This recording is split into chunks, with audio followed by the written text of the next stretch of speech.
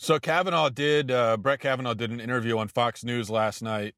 And look, obviously, as you know by now, I think that he's innocent. I think he's being smeared by a bunch of disgraceful opportunists in the Democrat Party. That said, he didn't come across well in his interview, in my opinion. It was not a great performance. And I really hope that he changes his approach for Thursday. Okay, it's very important. So, and I know I was talking about this on Facebook last night, and most people were saying, "Oh, I thought he did really well. It was wonderful. He did a wonderful job."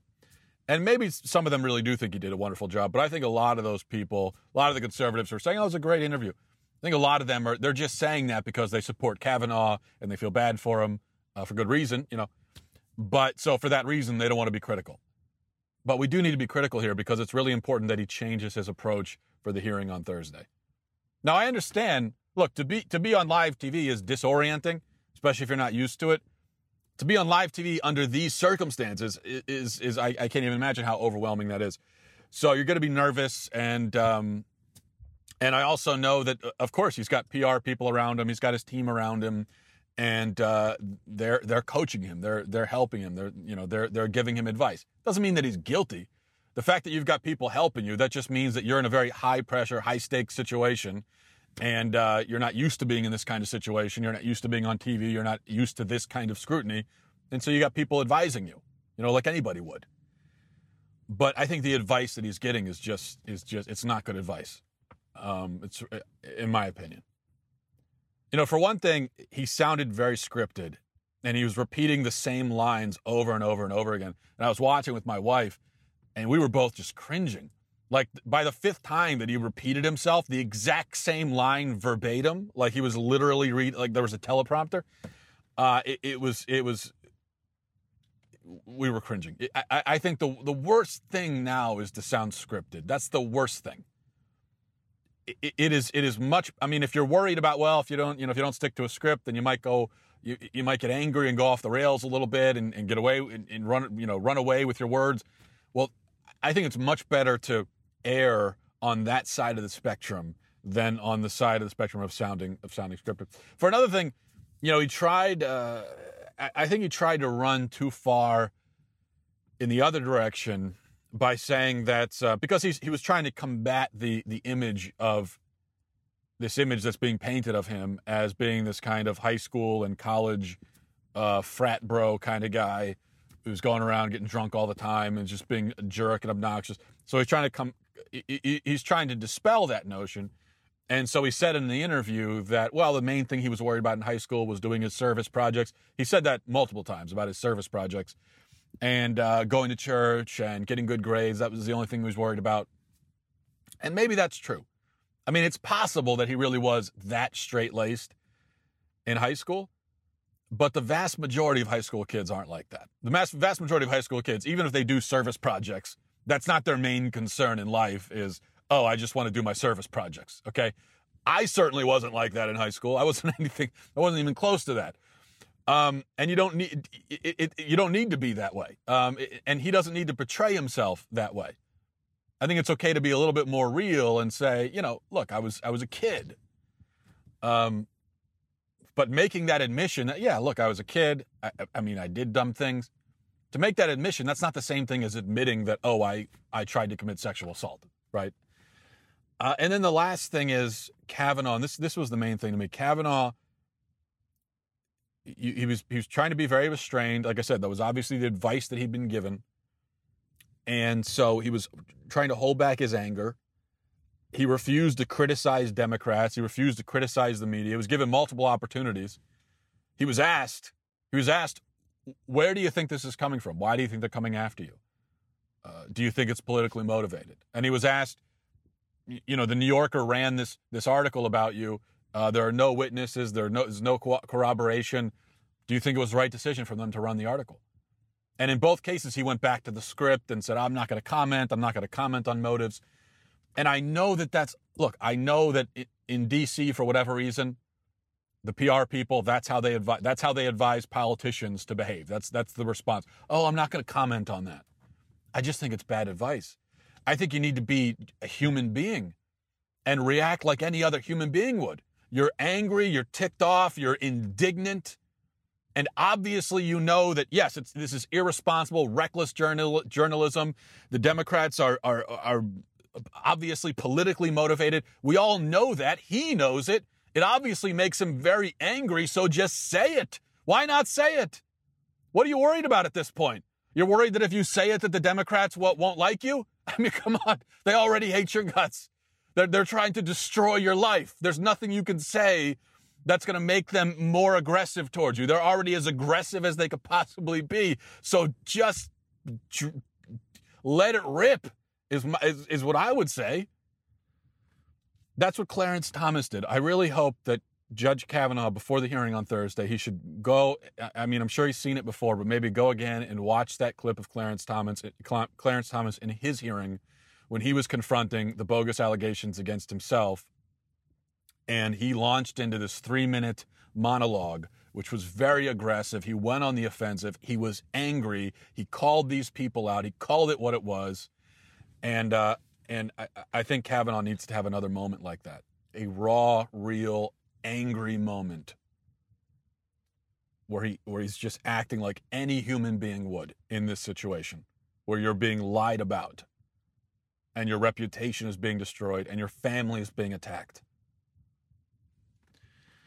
All right. So here's the main thing I want to talk about.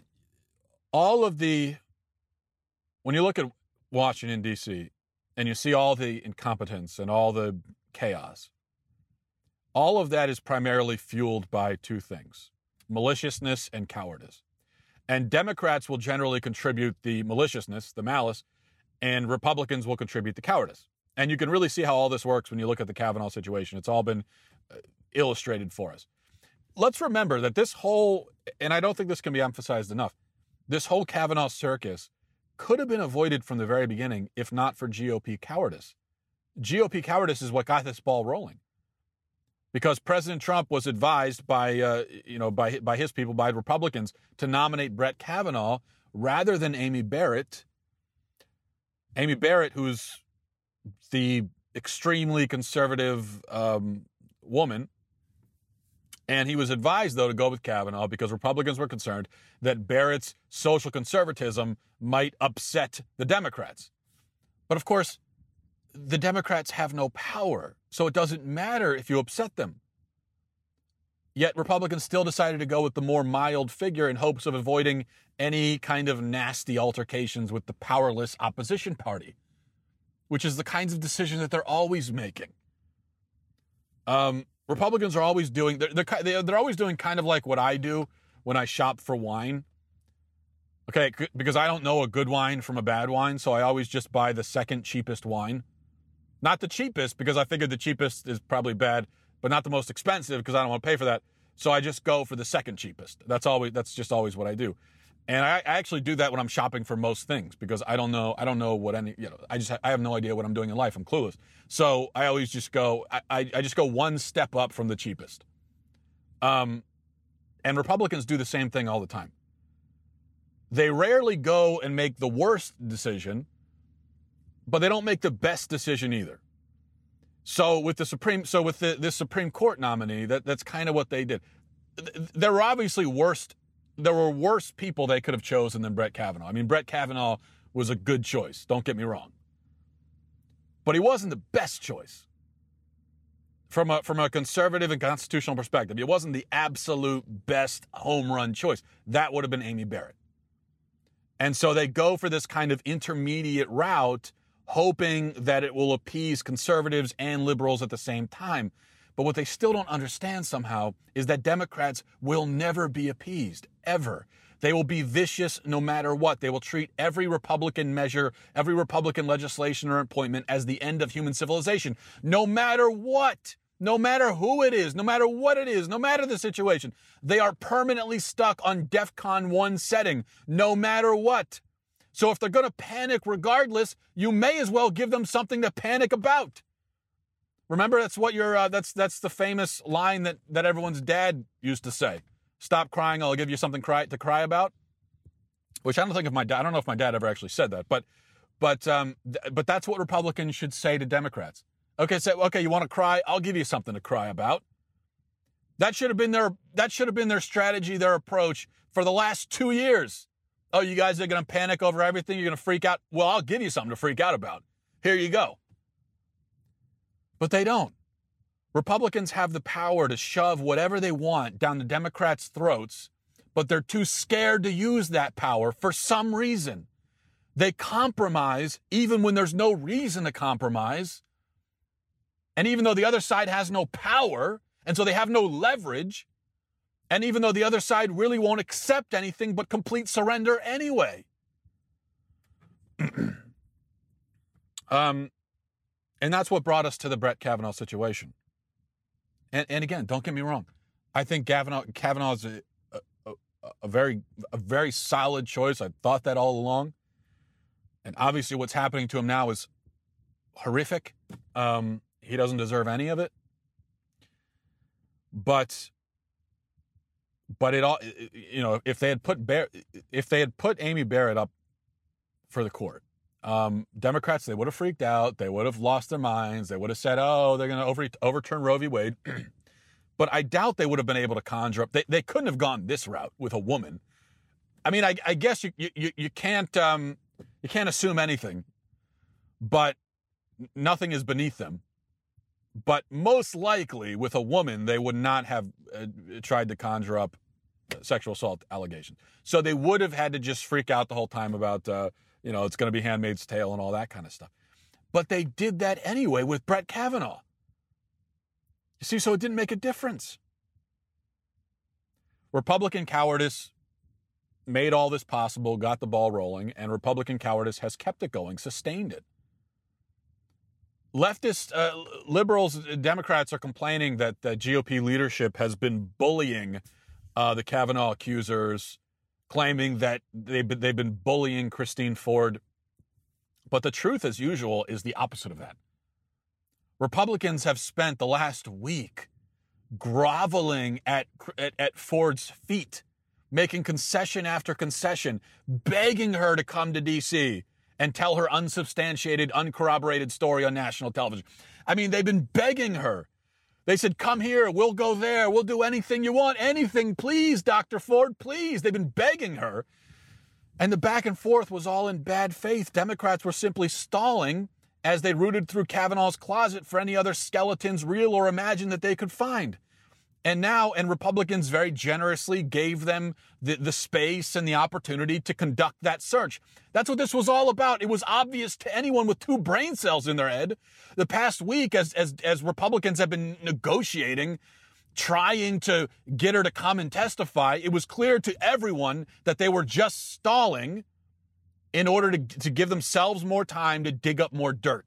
And for some unbelievable reason, the stupid Republicans let them do it and said, okay, fine, yes, we'll give you more time. I mean, you absolute idiots. Just hold the vote. What are you doing? Republicans could put an end to this at any time. All they have to do is confirm Kavanaugh. They could have confirmed him last week. They can confirm him now. There's nothing to be gained by waiting, unless the continued character assassination of Brett Kavanaugh is something that they consider to be a gain, which it is a gain for Democrats. And it's a gain not only because it destroys this particular Supreme Court nominee, but also because it serves as a warning to any other potential conservative judges.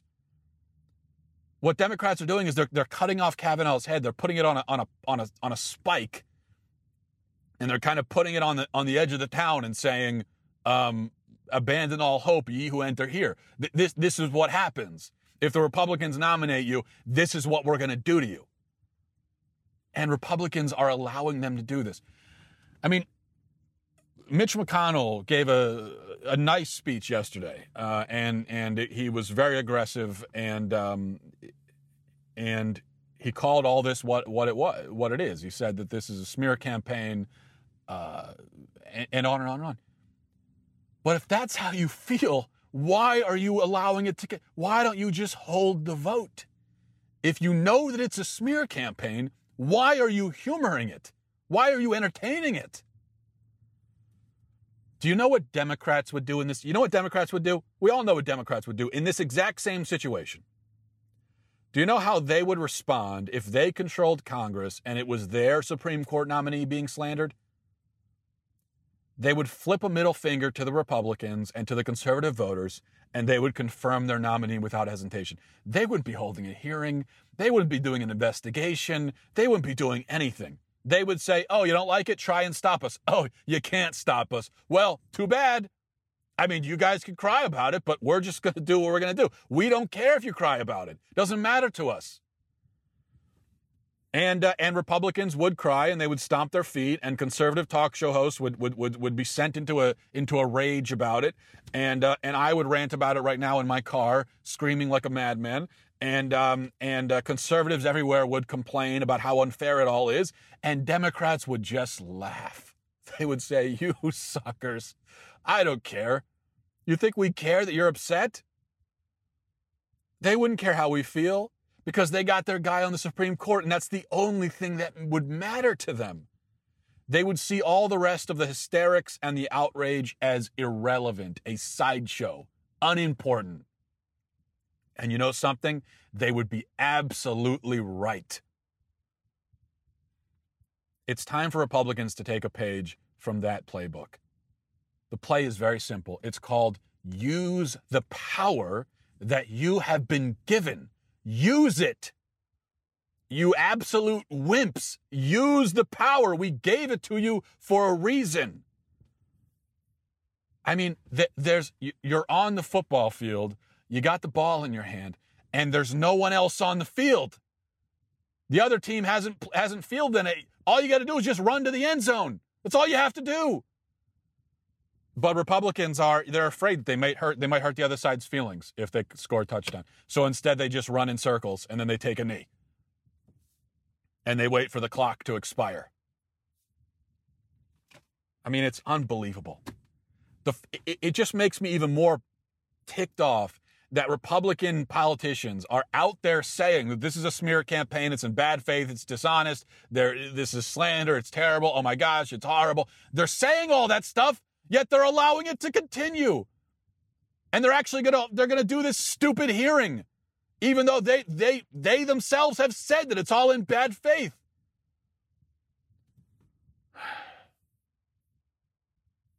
How did we get cursed? I mean, as conservatives, how did we get cursed with this party of nincompoops and spineless, gutless cowards? How did we end up this way? I mean, this is... Well, we ended up with this because these are the people that we vote for, guys. I mean, that's how we end up this way, is by voting.